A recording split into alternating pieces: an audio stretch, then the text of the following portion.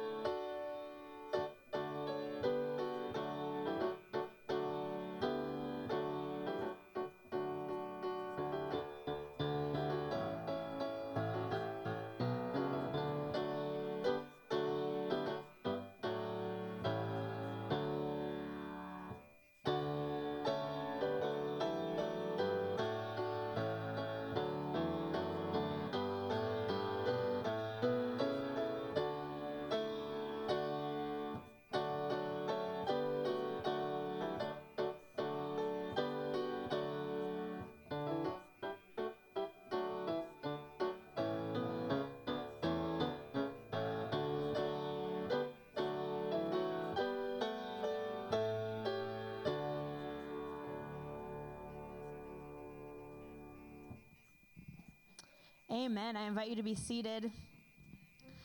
I have a few fun announcements for you this morning. If you are looking for some places to gather and have community throughout this Advent season and into January, we've got some really fun things for you. We have our winter retreat coming up in January. It's the 11th through the 13th, and it's the weekend that we head up to Covenant Pines and have an entire full weekend of fellowship and rest, and we enjoy some snow. There's puzzles. If you don't really like the cold, me neither. I stay inside and put puzzles together, and it's a really great time to be at camp and to enjoy our community. And so you can find more information in the bulletin as well as on our website. You can sign up online. Another great thing we have going on this season is that there will be a women's Christmas gathering dessert at Ellie Kalaki's house on December 11th, and that information is also in the bulletin. You can RSVP or you can just show up, and it'll be a great evening of fellowship, and we're going to have some cookies, I think, and it's just going to be a really great night. So I would encourage you to join us at Ellie's house. We also have a senior Christmas luncheon that is coming up on the 13th. You can sign up. There are still spots available. You can sign up for that in the lobby, and there's also more information in your bulletin. And then also tonight, if you are over 50, you can join some folks for a Christmas party in the gym at 5 o'clock tonight. You can get more information from Pam Visser, but it's just going to be a really great evening. There's going to be a white elephant gift and bring an appetizer to share and just enjoy some fellowship with your fellow RC community in the gym tonight at 5 o'clock for those over 50. So those are some great opportunities to have community and fellowship in this next season of Advent. And as we have our second week of Advent, I'd like to invite the Pursuities forward, and they're going to share a little bit about Advent.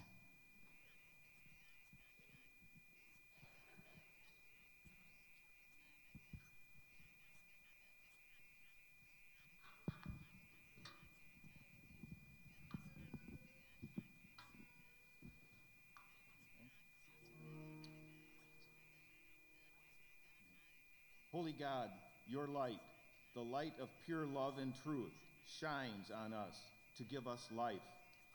Beginning in creation, your light brought life and glory. Your light then and now is always about the fullness of our lives, physical and spiritual. Throughout all times, your light has continued to make those who truly see you fully alive. And now, celebrating the birth of your Son, Jesus, we recognize the incarnation of your light into our lives. And now, in the most vulnerable and intimate way possible, you give yourself to us, that we might live not only in this world, but in your presence for eternity. You came as an infant, needing a mother. And a father. To grow and thrive in this world. You grew into a man who saw, felt, and understood the struggles, pains, and pleasures of how we live in this fallen, broken world. You came into our world knowing that to nurture us into your kingdom would require your terrible death. And you came knowing that death's darkness would not and could not stop your amazing desire to bring us fully to life in your kingdom. Through resurrection, your sacrificed blood and body feeds our lives to make your joy complete in us. As that child, you knew that you came to dwell within each one of us, who will call you Lord. Your light is love. Your light is truth. To call you Lord is to live by every word of your truth. To call you Lord is to live in every aspect of your love. Your light is joy. We light the candle of joy. May our joy only be found in you.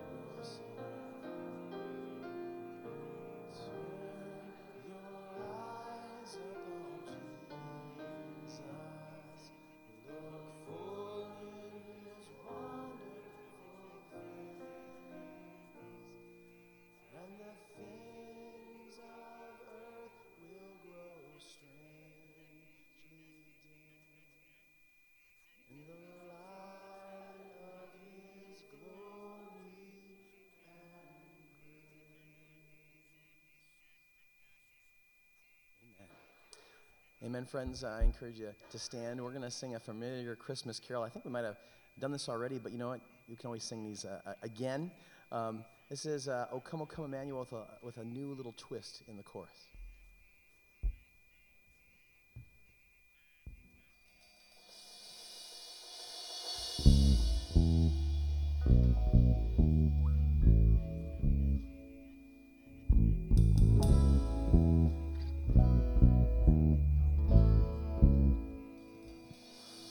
O come, Emmanuel, and ransom captive Israel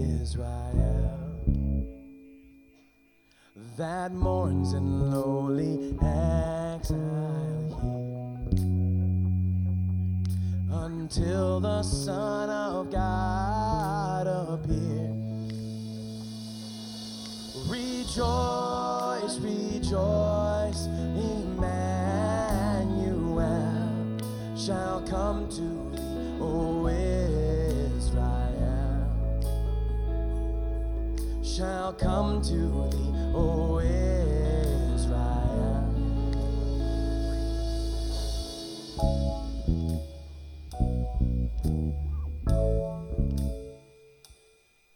O come thou wisdom from on high, who orders all things far and nigh. To us the path of knowledge show, and teach us in your ways to go. Rejoice, rejoice, rejoice, Emmanuel shall come to thee, O Israel. Shall come to thee, O Israel. Rejoice, here we go. Rejoice, again I say rejoice, for unto us is born the Savior of the world. Take heart, O weary soul, take heart, for help is on its way, and holy is his name. Rejoice, again I say rejoice, for unto us is born the Savior of the world. Take heart, O weary soul, take heart, for help is on its way, and holy is his name. Rejoice, rejoice, Emmanuel shall come to thee, O Israel. Shall come to thee, shall come to thee, O Israel. Rejoice, again I say rejoice, for unto us is born the Savior of the world. Take heart, O weary soul, take heart, for help is on its way, and holy is his name.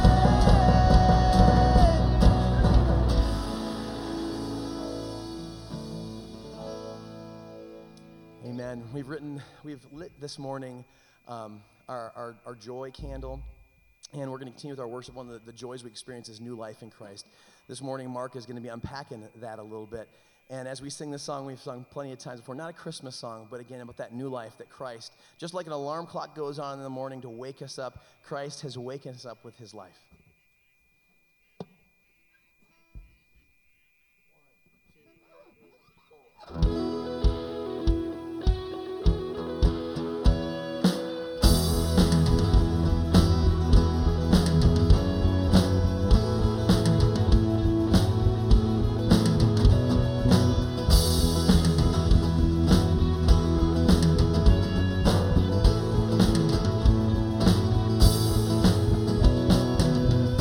There were walls between us.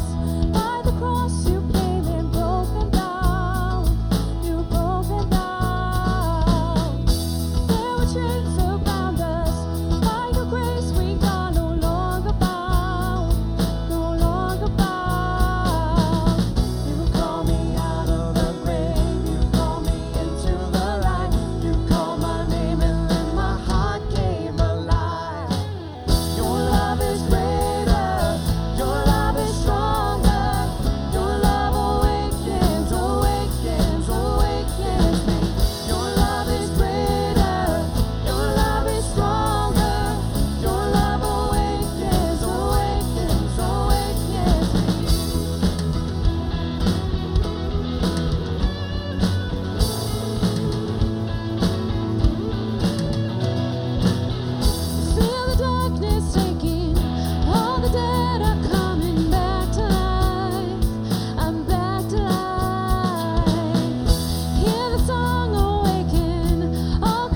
creation singing, we're alive, 'cause you're alive. You call me out of the grave, you call me into the light. You call my name and then my heart came alive. Your love is greater, your love is stronger. Your love awakens, awakens, awakens me. Your love is greater, your love is stronger. Your love awakens, awakens, awakens me. And what love we found, death can't hold us down. We shout it out, we're alive, 'cause you're alive. And what love we found, death can't hold us down. We shout it out, we're alive. Let's sing that together, come on. And what love we found, death can't hold us down. We shout it out, we're alive, 'cause you're alive.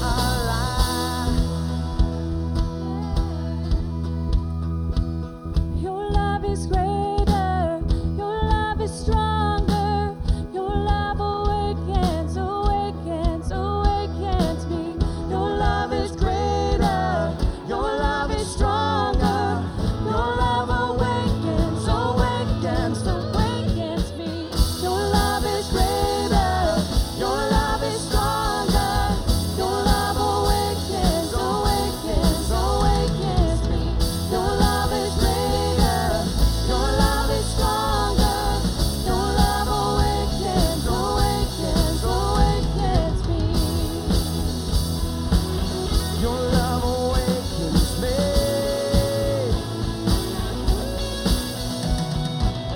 Your love is greater, your love is stronger. Your love awakens, awakens, awakens me.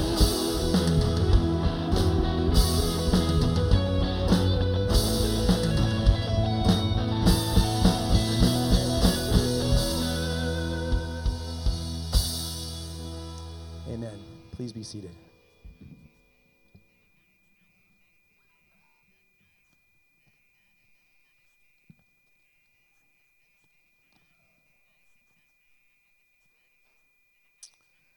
Perhaps, like me this week, you watched the highlights or the funeral of President George Herbert Walker Bush. His service provided some inspiring moments, regardless of your political position.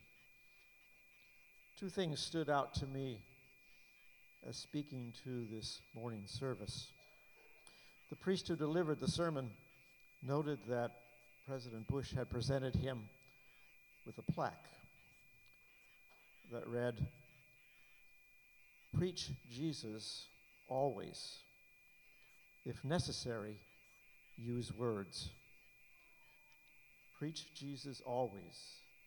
If necessary, use words. The instructions for how to do this came from the priest's recollection of President Bush's call for us to be 1,000 points of light. Our sermon series this Advent season reminds us about the light who has come to give us life. Through Jesus, through his light, we can be lights to the world, to give life, to preach Jesus, sometimes by words and always through our actions. Preach Jesus always. If necessary, use words. Please pray with me this morning. Lord Jesus, we come this morning to give thanks for your coming as light to our world, to give this world life. We mourn for our world, steeped in division, plagued with hatred, and displaying every form of evil. Were it not for your coming, we would remain in darkness and death, without hope, unable to see, with nowhere to turn and with no one to lead us. But you, eternal life, have come to us to guide us into your truth and into your life. As in our service this morning, we commemorate your coming as light. Send your Spirit among us to inspire us and to empower us to be points of light to those around us, to bring reconciliation to replace division, peace instead of warfare, joy where there is despair, and healing where people hurt. In the name of Jesus, who is our light and the light of the world, we pray this morning. Amen.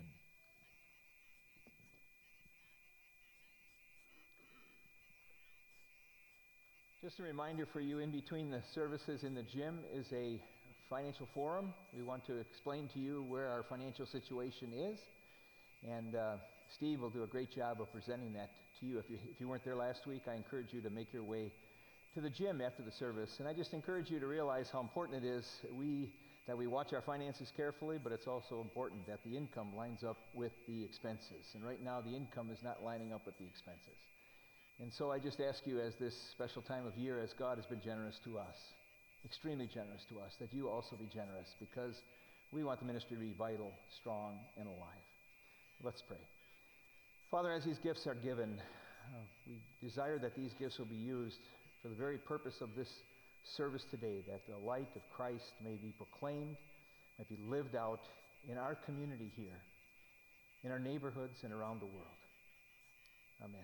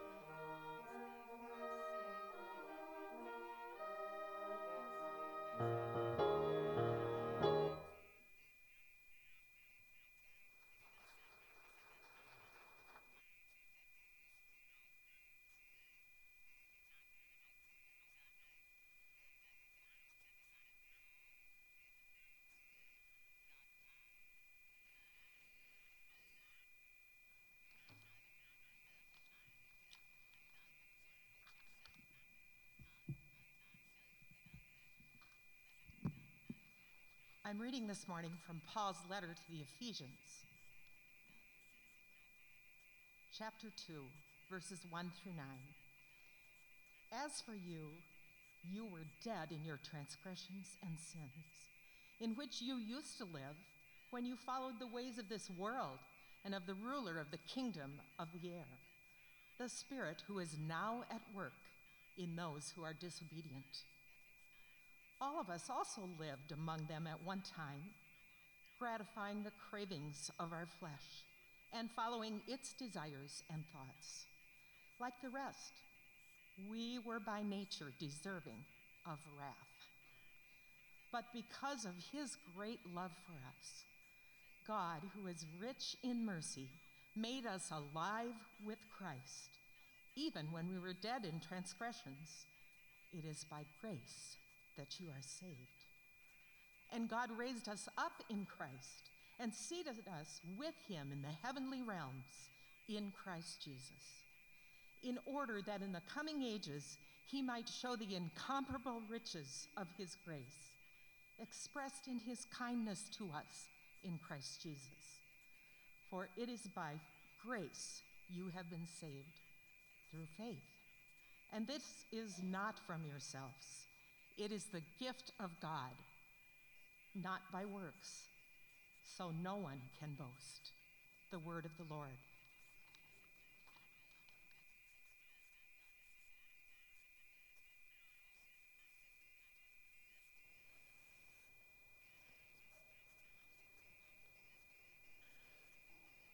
Great songs, great scripture. I love the Advent reading. I love the prayer. I hope you love the sermon. After that, you don't want to get up. It's been so good. But I want us to focus in on Jesus as the light of the world. Let's pray. Father, quiet our hearts for just a moment to delve into your sacred word. Father, which gives us hope and gives us life. And Father, that life is a quality of life that we experience with you. It's a quantity of life that we can live for all eternity. So Father, may we focus on you this special time of year. Amen. Every day is given to us as a gift from God. And I've become, as I get older, just to focus in on one day at a time. I think it's good advice for all of us. I don't care what age we are. Can't undo the past, you can only learn from it. The future is unknown in many ways to us, but we have today. But there is certain kind of times in the calendar of the church life that are special, and this is a special time of year. It's Advent season. And how are you experiencing it? I encourage you to take a step back at this special time of year. Take some time to reflect, to think about the incredible gift we have of God's Son. And for some of you, it's just an incredible time when you get together with your family during this Advent time. But I recognize some, it's not necessarily a very, very joyous occasion. But even then, I say to you, what can you do? Maybe there's a step or two that you can do to try to make the situation that has not been good, something you can do to try to move it in a direction that becomes more profitable and more meaningful for your family. When I was growing up, my dad wrecked bringing in the tree and putting it up. He just wrecked it. He had no patience for it whatsoever. It was a terrible thing when they'd pull the tree in the doors, slap it in the stand, throw stuff up on there, and at the same time you go over to my aunt's house and the whole house was decorated with this most incredible, beautiful decorations. I really had to work on making sure that I'm patient when we put up trees. We had to put up 2 trees, one up in our place up north and one in our apartment down here. And I think Holly would say that I've been very, very patient this time of year. Very patient, because it's a meaningful time. Put the tree up yesterday and I went to bed early, and when I come back this morning, the whole place looks just absolutely fantastic. That's because Holly really understands what it means to bring those kinds of things into the family and make it special. I really like the theme, Light of the World. Light, we need a lot of light today, as Bruce's prayer illustrated the importance of light. And last week we talked about the importance of the light of Christ brings sight. When we encounter Christ and we truly live in Christ, all of a sudden we see ourselves as we truly are. But we also see ourselves with a newfound identity, which is in Christ. But He also changes the way we see people. It changes the way we see circumstances in life. In light of a kingdom lens that comes because Jesus is the light of the world. This morning I want us to look at light brings life. The light of Jesus brings life. How does that happen? How does Christ bring life? Why is that so critically important for us this time of year? I don't know about you, but I've been very fascinated by the Mars probe. These probes that go oodles of miles, millions of miles, and land on a planet. That's unbelievable. As they're looking for any kind of life forms or any kind of descriptions that life might have been there. But we learn in grade school that without sunlight, there will be no life. There'll be no life, certainly on this earth. The sun provides all the basis for life on earth. The sun is a source of energy for all plants and indirectly all animals. Take away the sunlight and all on earth would soon die. Sunlight sustains our life, not only due to the energy it gives us our food, but also because it helps our bodies synthesize vitamins. 2, it brings vitality to our red and our white blood cells. You shut up the strongest person in a dark dungeon and they become pale like a corpse. They lose their vigor, they lose their strength. They lose their power to resist disease, and they waste away. You know, the sunlight is so vital to us. What an incredible world God created. Unbelievable. But even so, as light empowers us physically, the light of the Son of God is so absolutely vital to our spiritual life. For the Apostle Paul says that all have sinned and every one of us have fallen short of the glory of God, and therefore we die. And the wages of sin is death, but the free gift of God is eternal life, that quality and that quantity of life through Jesus Christ our Lord. And what I want to do is just go deeper into something that's so familiar to us, is the gospel, the good news of Christ, because it's the good news of Christ that gives life and gives vitality. Now I want to look at a few passages this morning as I begin, and I just want us to think deeply about these passages. Let's put the first one up from the book of Ezekiel. Let's get Ezekiel up there and we'll be all right. I don't have it written down here, so I've got to get it up there. Sorry. That's a good one too. We'll get to that one. Can you find it there? I'll find it.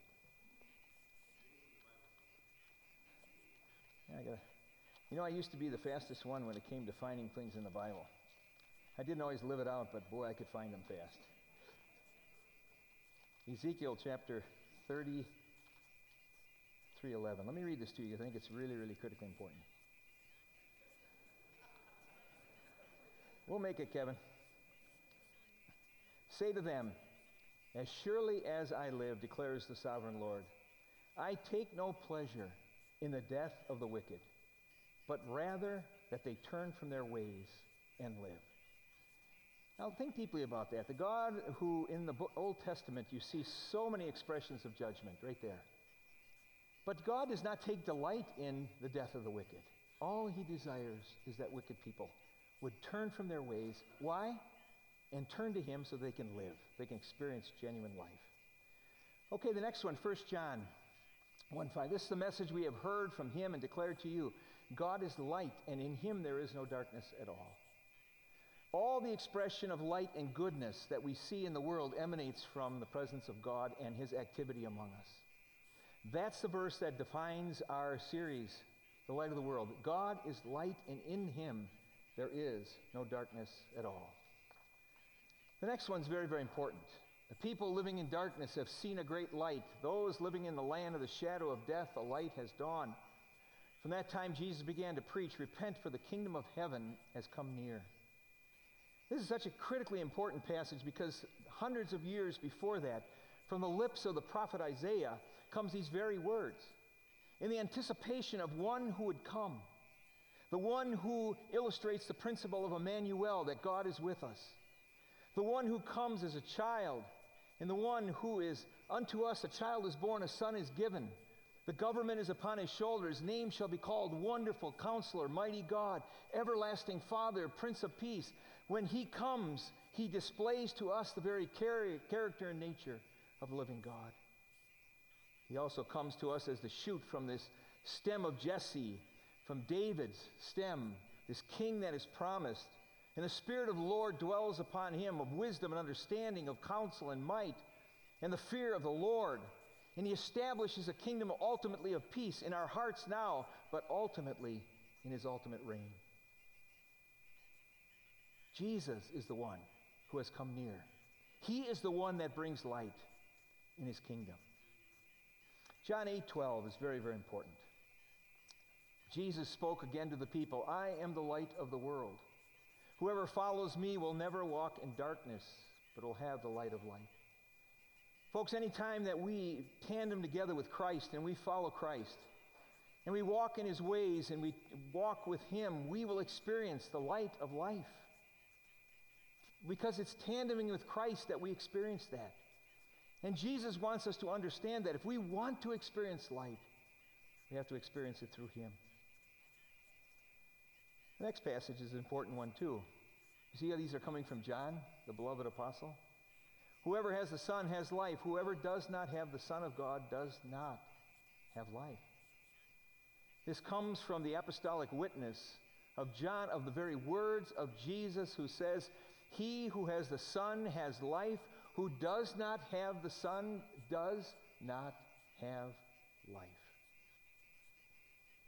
And now I want to get to the one that's the kicker for us.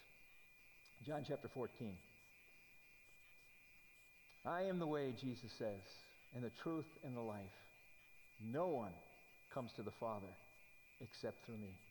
No one comes to the Father except through me. Folks, this becomes a question of, do we really believe the integrity of the Word? It really comes down to it. I've been at a number of occasions where people who are quoting this passage of Scripture leave off that last phrase. "I am the way, the truth, and the life," and they, great. But no one comes to the Father except me, as exempted, because I believe people no longer believe in the exclusivity of Christ. And these are words that John says came from the very mouth of Jesus. Folks, the exclusivity of Jesus is never going to be received wildly by our culture. We have to understand that. In a pluralistic culture where everything, there's many ways to God, if there's a God at all.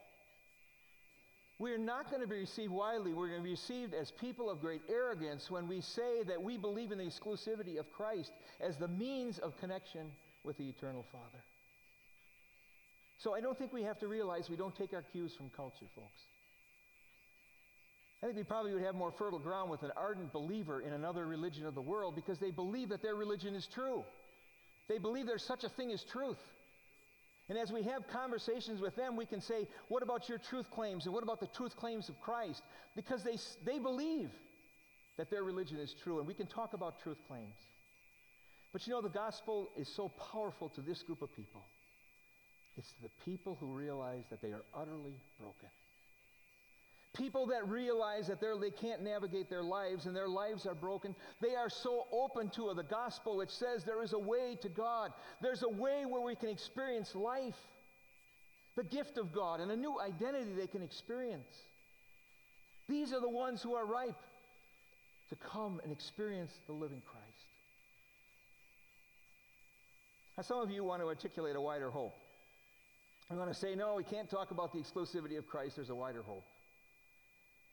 And I simply will just open a door a touch to simply say there might be people who have the genuine quality of what's necessary for genuine faith, articulated by Romans, articulated by Hebrews. But they might not know explicitly of Christ, but they recognize they're spiritually bankrupt. They recognize their deep need for God. And I'll leave all that to God. What God does with people is up to him, of course.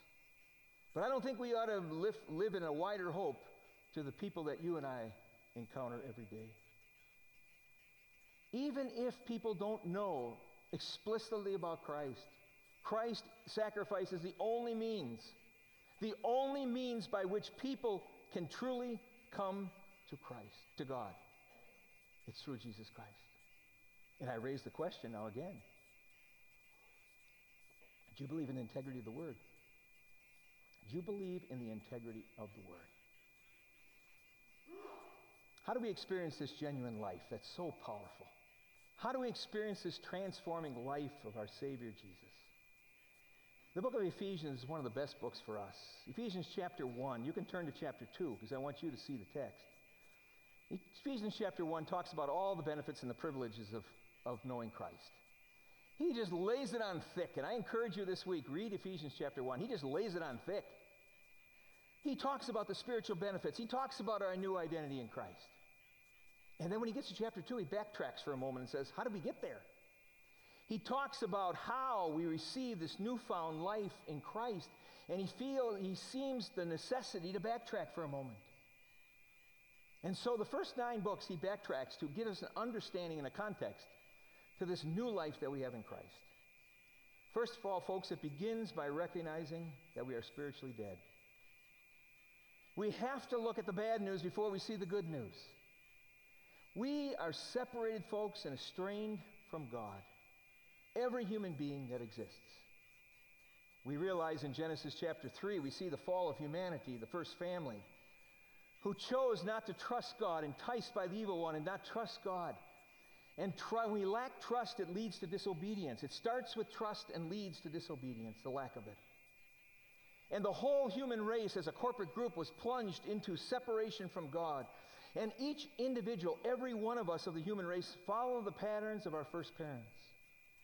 As James says, you break the law in one way, we're guilty of all. This does not imply a cessation of our being. Of course, we still have a pulse. But we totally are non-functioning in our relationship to God, folks. We were, in our case, dead. Absolutely dead. God is active, of course, in the world in a general sense. He's at work. But God is active in many, many ways. But his activity does not translate to spiritual life apart from Christ. I don't care how spiritual people say they are. We live in a culture where people say they're such spiritual people.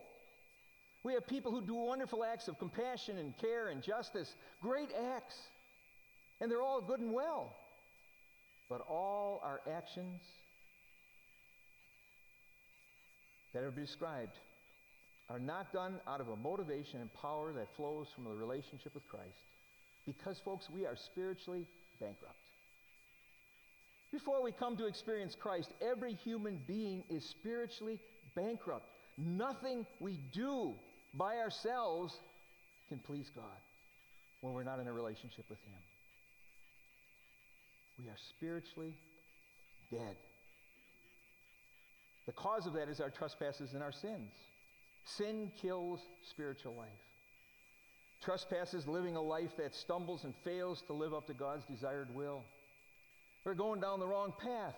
We're not going to reach the goal.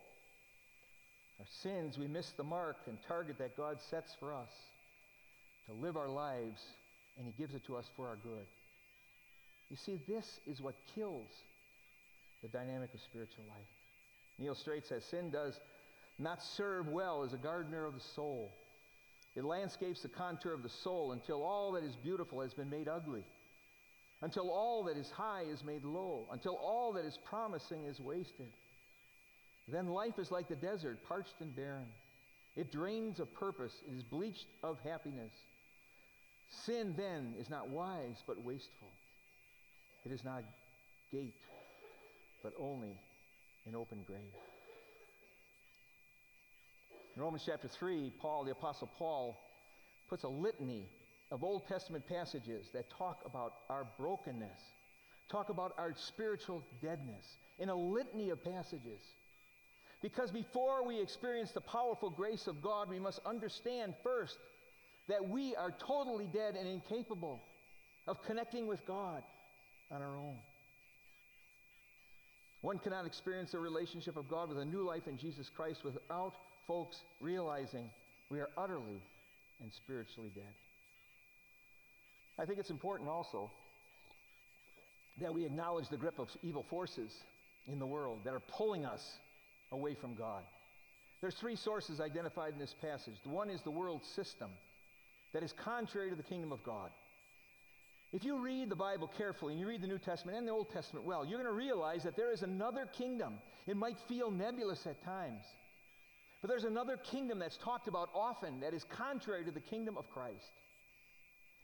In the book of Romans, as he articulates this whole path to Christ, he talks about a system that squeezes us into its mold.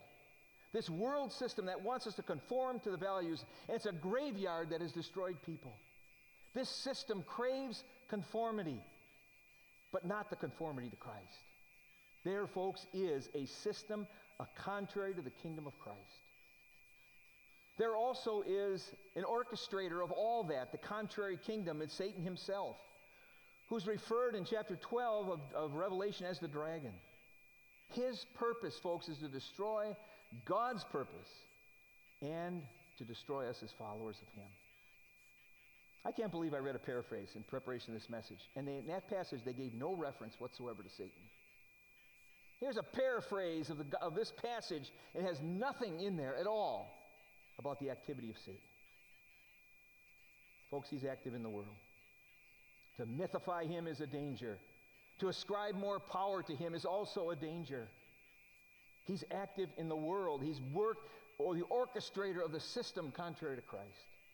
C.S. Lewis, commenting on Milton's Paradise Lost, says, to admire Satan is to give one's vote not only to the world of misery, but the world of lies and propaganda. Hardly a day passes without some slight movement towards it in each one of us.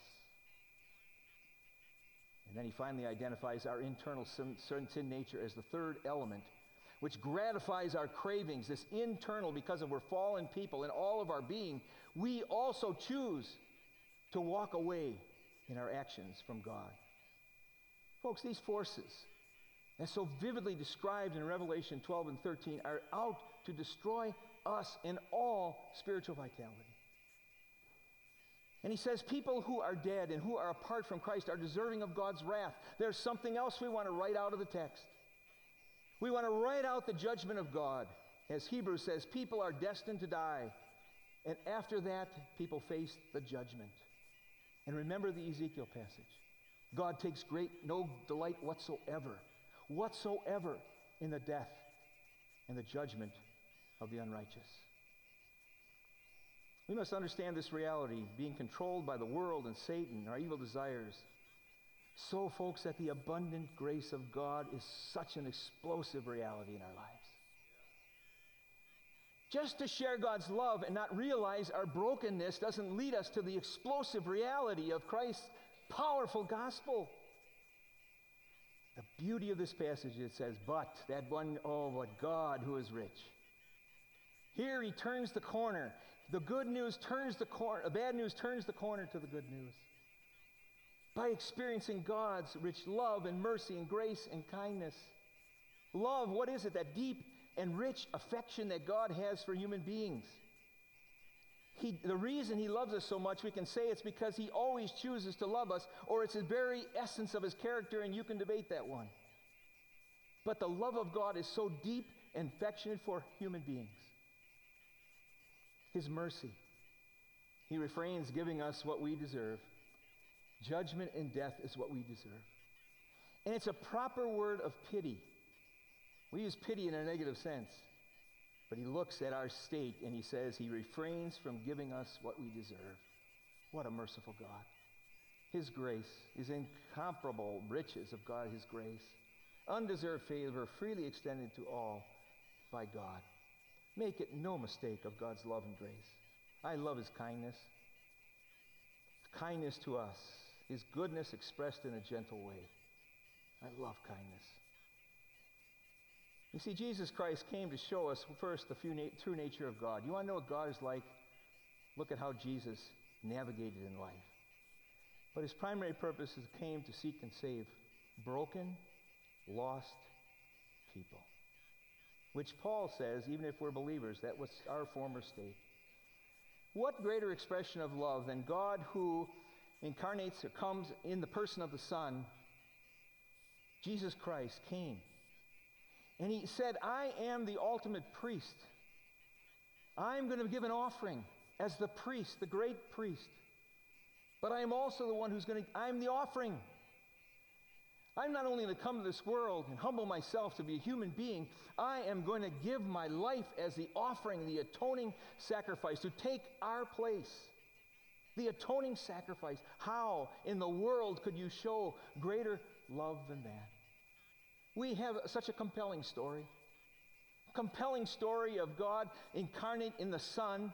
He comes in the Son, the person of the Son, and comes and gives his life for us because we're dead. And he desires more than anything else that we become alive. Folks, ponder it. Don't be cavalier about the good news.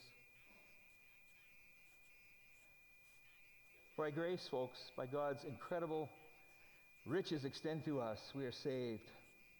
Not on the basis of any human performance because we're dead, but by the powerful grace of God, and we appropriate that in our life by simply receiving this gift by faith. We are God's special handiwork to do the work of the kingdom of God in tandem together with Christ then, because we choose to follow him.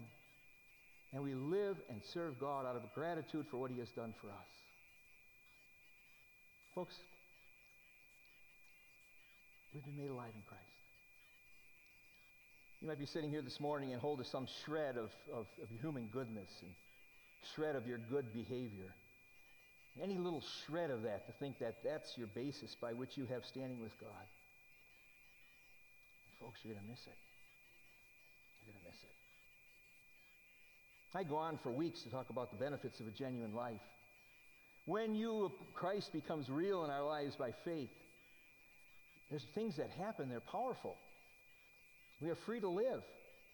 He says that the resurrection power that raised Jesus Christ from the dead is alive in our lives. That power is at work within us through the empowered work of the Holy Spirit. We're not alone. You can only appropriate the work of the Spirit and resurrection power through Christ. We're also assured, by the way, if we genuinely know Christ, walk with him, a place seated in the heavenlies with our Savior, Jesus Christ. And you look at chapter 1, I offer that as an assignment of all the other benefits that we receive. The virtue and the identity that we have now because of our Savior, Jesus Christ. I don't know about that quote you gave, Bruce, from that funeral service. Preach Christ and, if necessary, words. I don't like that. Sorry. I don't like it. Let me tell you why. When I was growing up, I'll end soon. When I was growing up, it was all about proclaiming the word to get people saved. I don't know how much compassion we had. I don't think so, because we just saw people as souls to get saved. But we had a passion that people hear the good news of Christ. Now I think we don't want to use words. We think the gospel is embodied in just compassion, mercy, and justice is the gospel. On the other hand, it is so important that we display the gospel of Christ. But people have to know why. We're great people. Look at all the compassion and things we're doing. Isn't that great? That's not going to bring them to Christ. It might be a window, but you've got to get to the point to say at some point with words that we have to realize that we are spiritually bankrupt. You can't come to Christ unless you're spiritually bankrupt. That's a message that people don't want to hear, but they have to hear. And you can present it with love, but it's a message that needs to be proclaimed. You can't demonstrate that one. You can only proclaim that by words. And I think we're afraid to do it because we are embarrassed about the exclusivity of Jesus Christ. I know it's true in my life because I know the response I'm going to get. But I got to get to the point because I love Jesus so much, I don't care what they think. I just care about them. And so we proclaim Christ and we live Christ and we do it whatever is appropriate for whatever circumstance that God calls us to do. Oh, Father, people, live in the gospel. Live it out. It's fantastic what Christ has done for us. It's through him that we experience genuine life, through his light that he sheds upon us each day. Amen.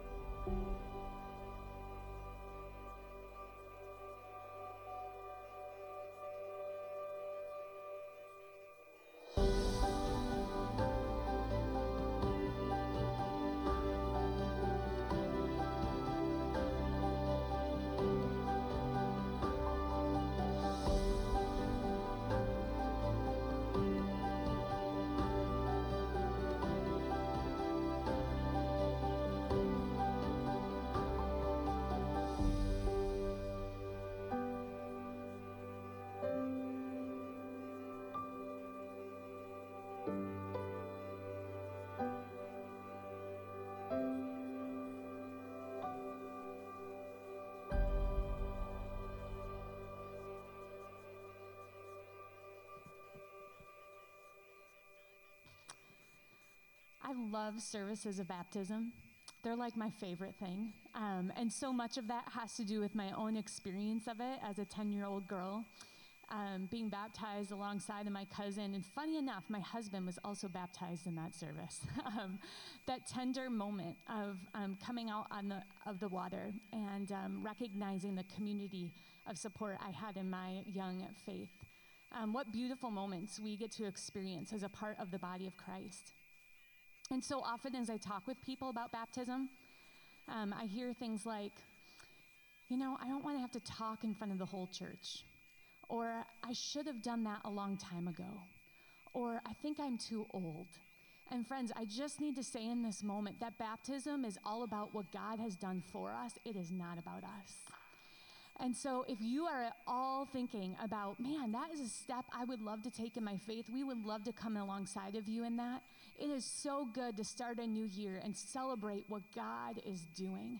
And friends, we want to be a church that celebrates what God is up to. We want to be a church that celebrates new life in Christ. We want to be a church that celebrates new steps of faith. And so baptism is a great way to start the new year. And so we want to invite you, if you're at all thinking about taking that step, we have a group of people that have already committed to baptism in their own lives, and we would love to talk with you about that. So feel free to talk to me or one of the staff at our church, and we'd love to share that with you. So we're going to close now, I think. Mark. Please stand. I'm tired after a message like that. I got to do it again. But I feel extremely passionate about it because it's the gospel of Christ. And I want us to go away with the words from the Apostle Paul as he unfolds that great book of Romans. I am not ashamed of the gospel of Christ, for it is the power of God to salvation, to Jew first and also to the Greek, which is the whole world. May we go in that reality this morning. Amen.